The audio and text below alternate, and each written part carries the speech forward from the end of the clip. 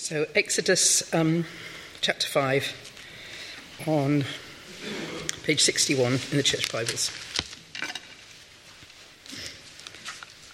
Afterwards, Moses and Aaron went to Pharaoh and said, "This is what the Lord, the God of Israel, says.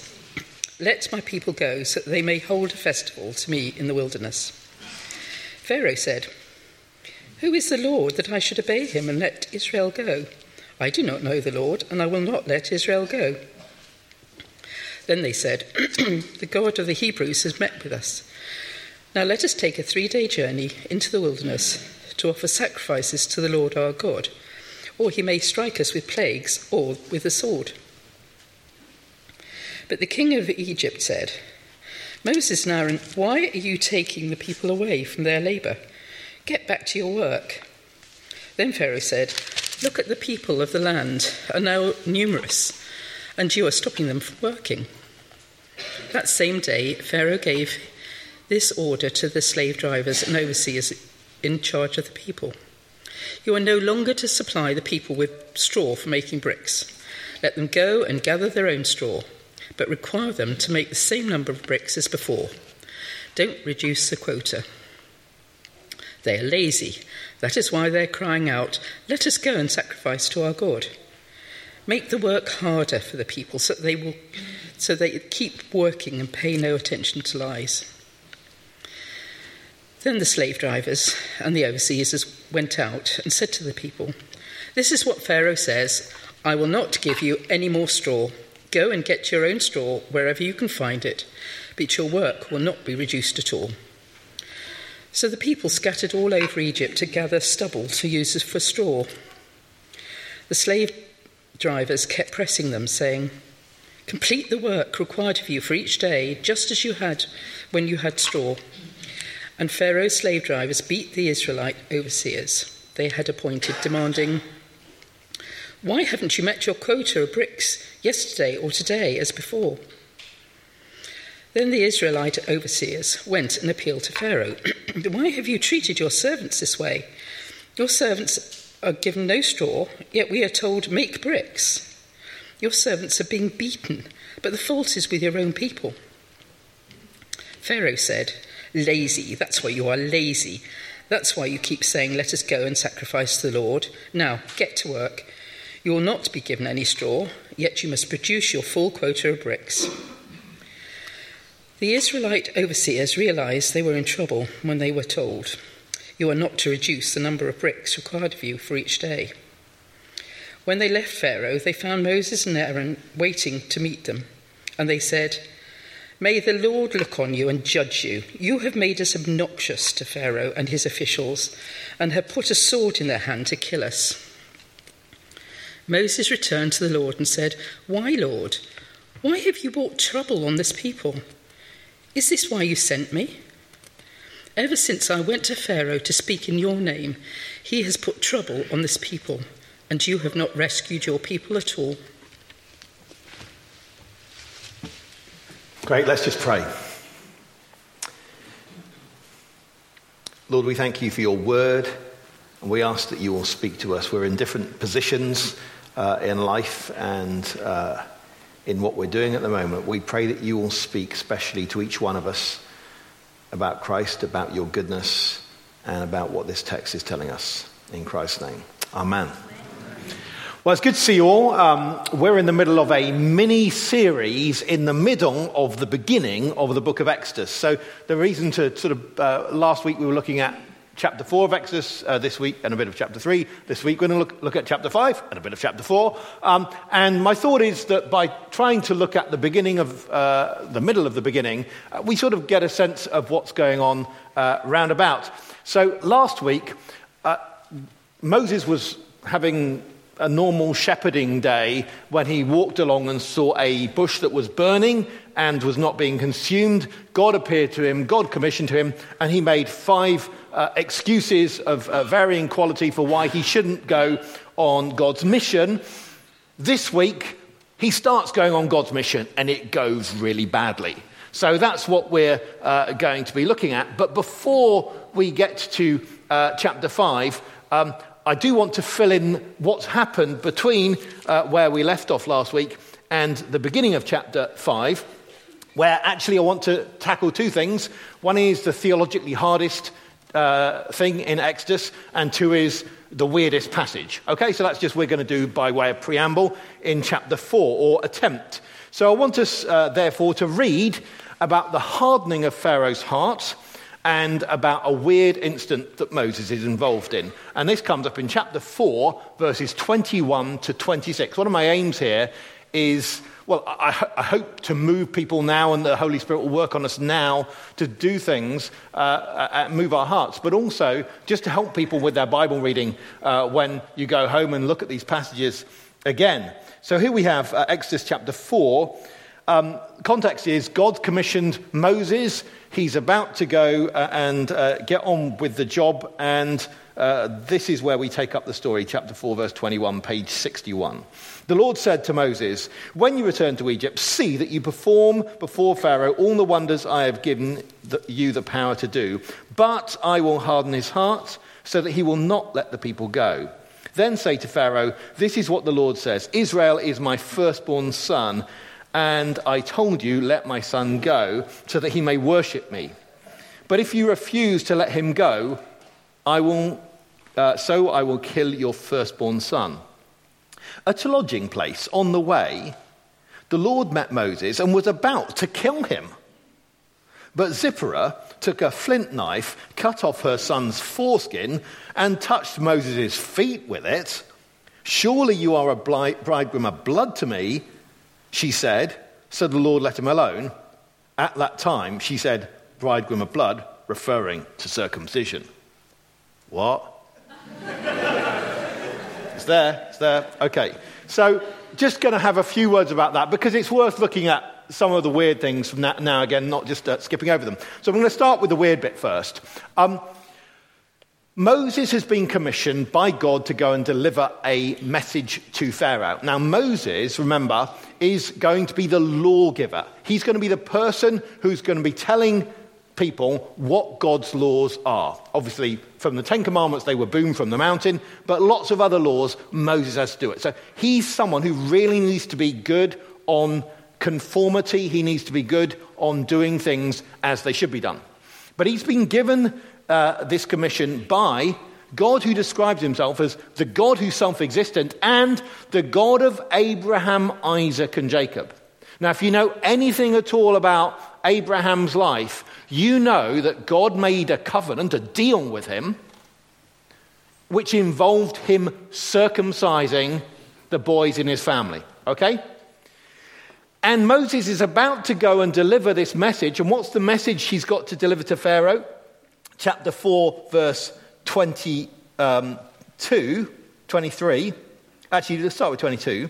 This is what the Lord says: "Israel is my firstborn son. You, Pharaoh, are guilty of trying to get my son to work for you," right? "And I've told you, let my son so that he go, that he may worship me. If you refuse to let him go, I will kill your firstborn." And Moses is about to do this, but he hasn't given up his firstborn to the service of God. You see? So there's a hypocrisy there. Now, if God had actually intended to kill Moses, you can be sure he wouldn't have lived.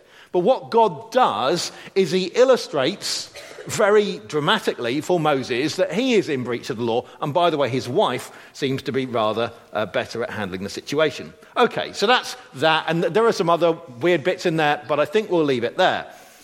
Now let's go for the hardening of Pharaoh's heart. Notice God says he will harden Pharaoh's heart.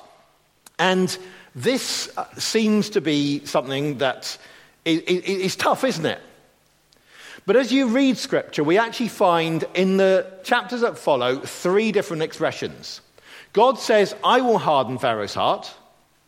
And it says, Pharaoh's heart was hardened, and Pharaoh hardened his heart. Now, what it would be really tempting to do is to choose the one of those 3 that you most connect with, that you most like, and say, aha, that's what's going on, and then you sort of ignore the other 2. But what I want us to see is that the way that Scripture gives us all 3, and that Scripture has a special way of giving us a sense of who God is, often by the frequency with which it speaks in particular ways.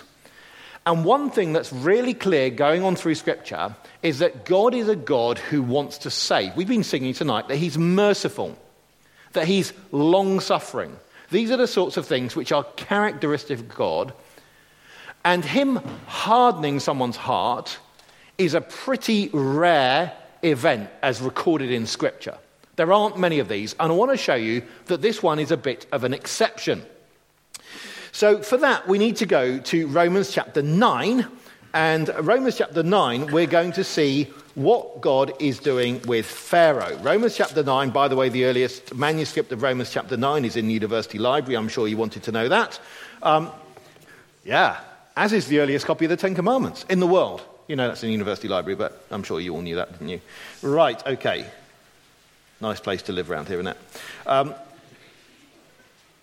Romans chapter 9, verse 17. For the Scripture says to Pharaoh, I raised you up for this very purpose, that I might display my power in you, and that my name might be proclaimed in all the earth. What is God's reason for raising up Pharaoh? Not to damn him. That's not God's purpose. God's purpose is very specifically to show his power and to display his name.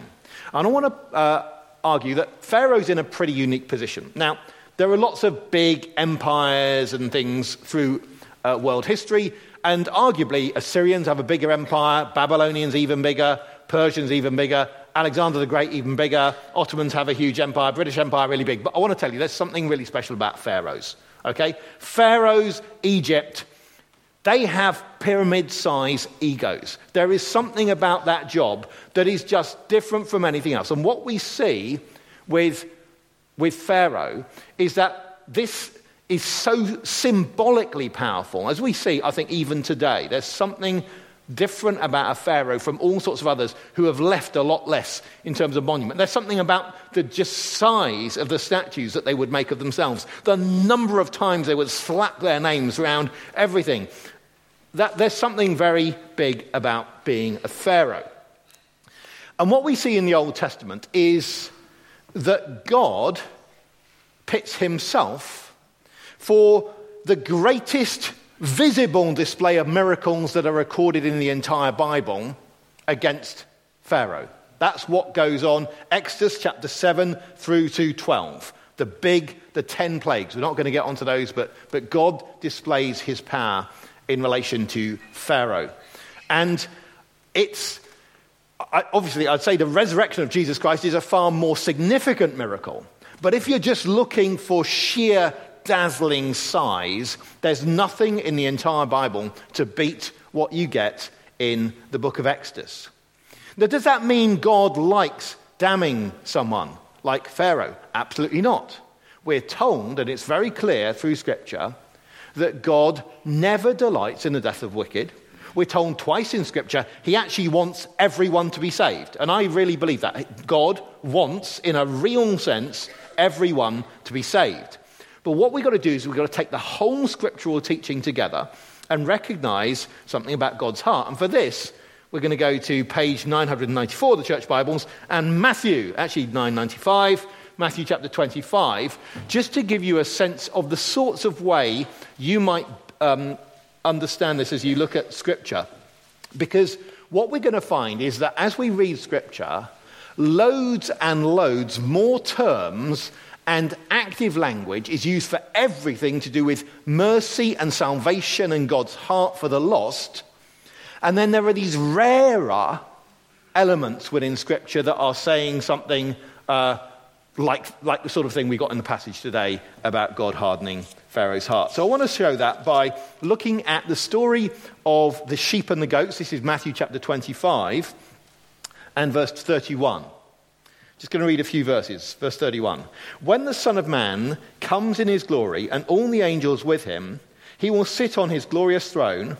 All the nations will be gathered before him, and he will separate the people from one another. As a shepherd separates the sheep from the goats, he will put the sheep on his right and the goats on his left. Now I want you to notice now what he says to each of these groups. Then the king will say to those on his right, that's the sheep, come, You who are blessed by my Father, take your inheritance, the kingdom prepared for you since the creation of the world. What's he say to the goats? Verse 41. Depart from me, you who are cursed, into the eternal fire prepared for the devil and his angels. There are 4 differences here. One is, one group say, come, the other, depart from me. Just a little prepositional phrase giving you a bit more sense of distance, okay? Come versus depart from me. Then it's, you who are blessed by my Father, but it doesn't say you who are cursed by my Father. It doesn't mention the Father. Because the Father's more involved and more active with blessing than with cursing. That's why, count across the Bible, you're going to find far more times God is active, involved with blessing. And then it says, to the kingdom prepared for you since the creation of the world. What's it say to the other group?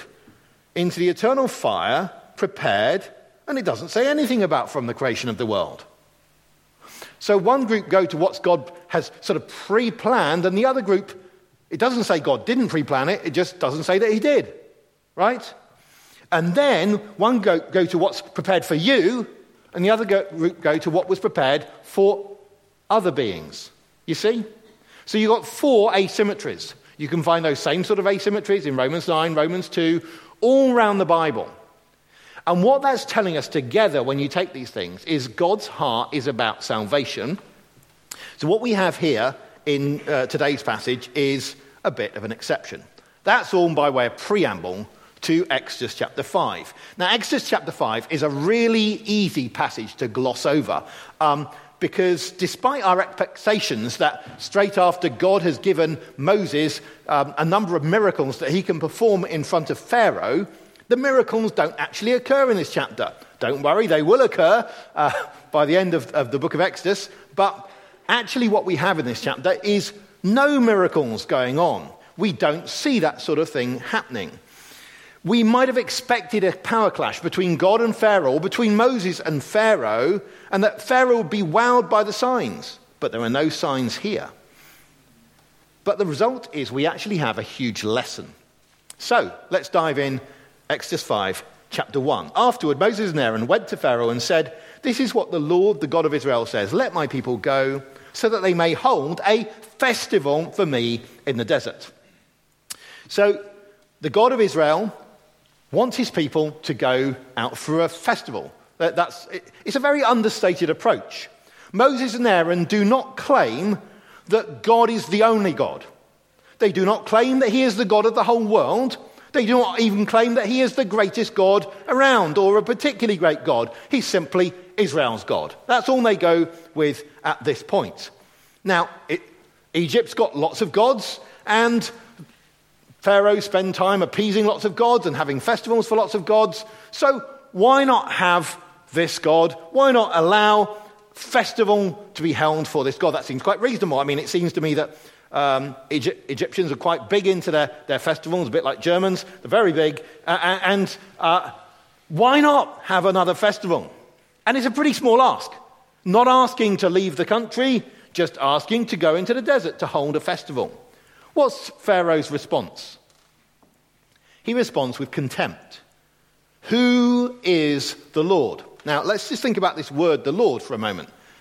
When you have in our Bibles capital L-O-R-D, that's showing you God's special name, which probably means something like he is. So who is the one who's like self-existent?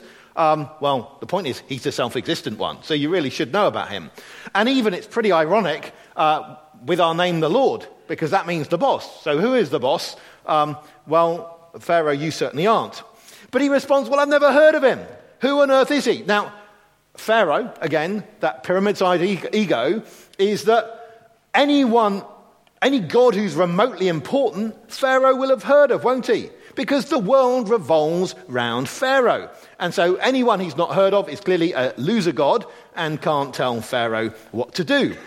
At this point, Pharaoh rightly points out, I do not know the Lord. Quite, yes. And then Pharaoh refuses and says, I will not let people go. Actually, you will. But there we are.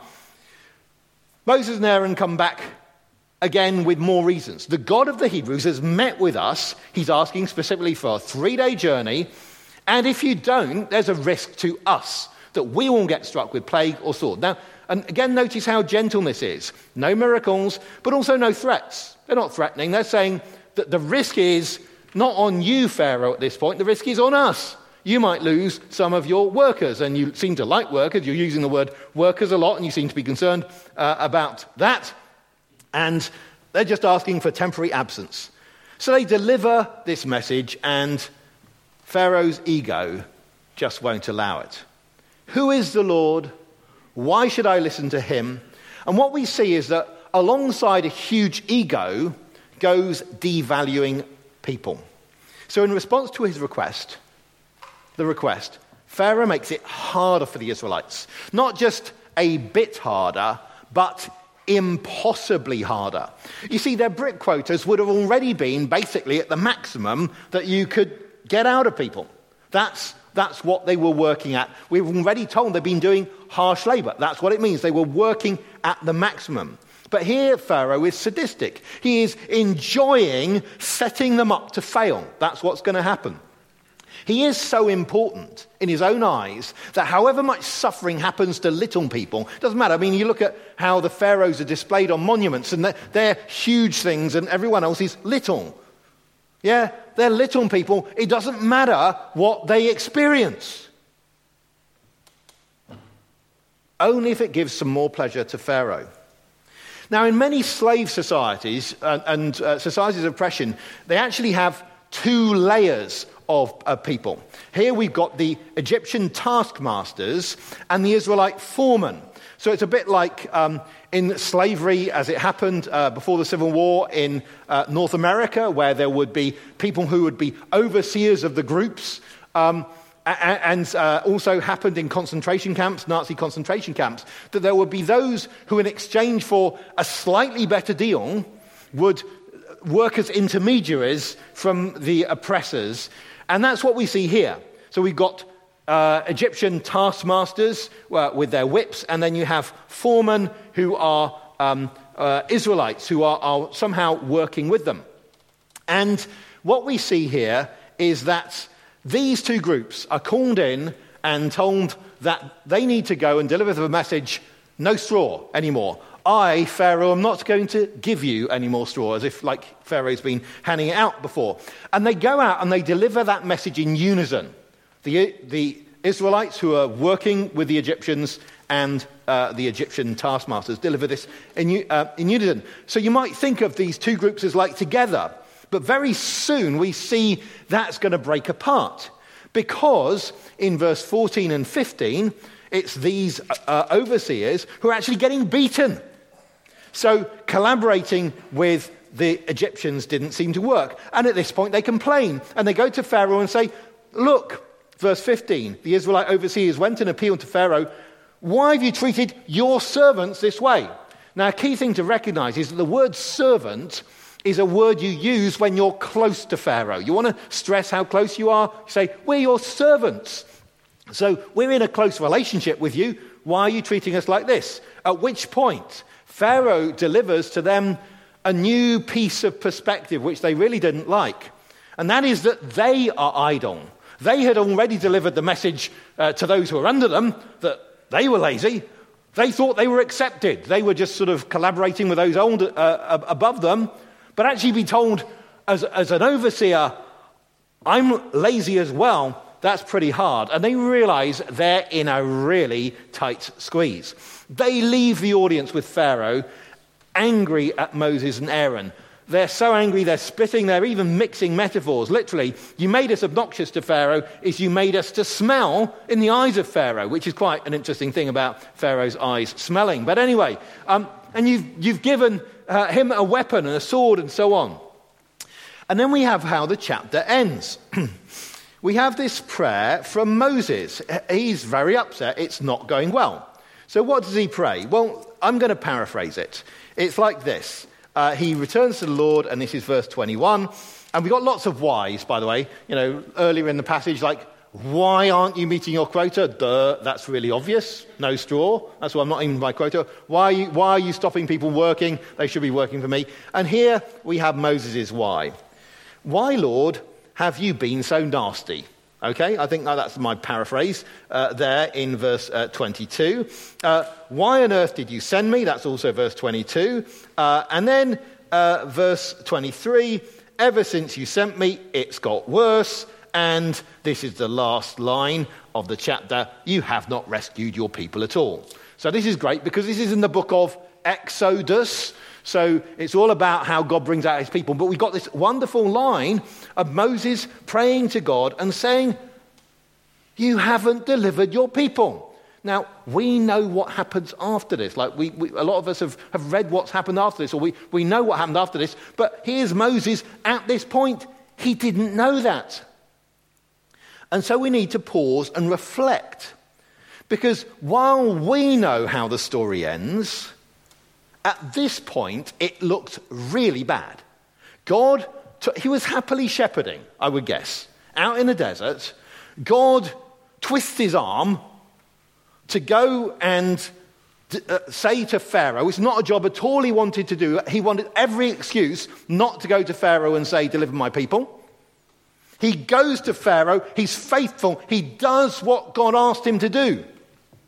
And everything just gets worse. All of his people are in a worse situation than when he was in the desert than before. It was already bad. It has now just got far worse. No miracles. Pharaoh is winning. But this is the crucial thing. This chapter is not a representative sample, right?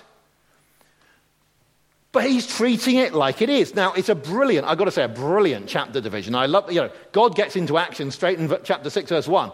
I love the fact that if you just focus on just chapter 5, then you can see it's a real mess. And I think in some ways that can speak to us in our situations. We can be in a situation like Exodus chapter 3 and 4, where we're making excuses for not doing what God's called us to do. But sometimes we live in Exodus chapter 5, faithfully delivering God's message, and things get worse. And maybe they get worse for people we care about, and worse for them than even for us. And it looks like we've been set up by God. And the pharaohs of this world are getting away with it, not acknowledging God, treading down God's people. And it's like Exodus 5 on permanent repeat, like Groundhog Day. Well, we are called not to aim for success, but to be faithful. And this is the job that God has commissioned Moses to do, to be faithful. Things will work out in the end. They will more than work out in the end. They will work out so amazingly well in the end that it will go down in history. It will go down in history so that people will celebrate the Passover year after year after year until one day at Passover time, the deliverer, Jesus Christ, would die, not defeating Pharaoh, defeating something far bigger, defeating sin, so that life could come to the world. So what we're seeing here in Exodus 5 is just a tiny thing, a tiny seed relative to what's going to happen later. And where we're in now in life is just a tiny thing relative to what's coming in the future. It has been said by God that eye hasn't seen and ear hasn't heard the things that God's got planned for those who love him. Everything will always be at a more mind-blowing level later with God. That's the way God do things. He is the God of surprises, the God of wonders. We will be in awe in the future of what he's done, even more than we are already in awe at what he is doing.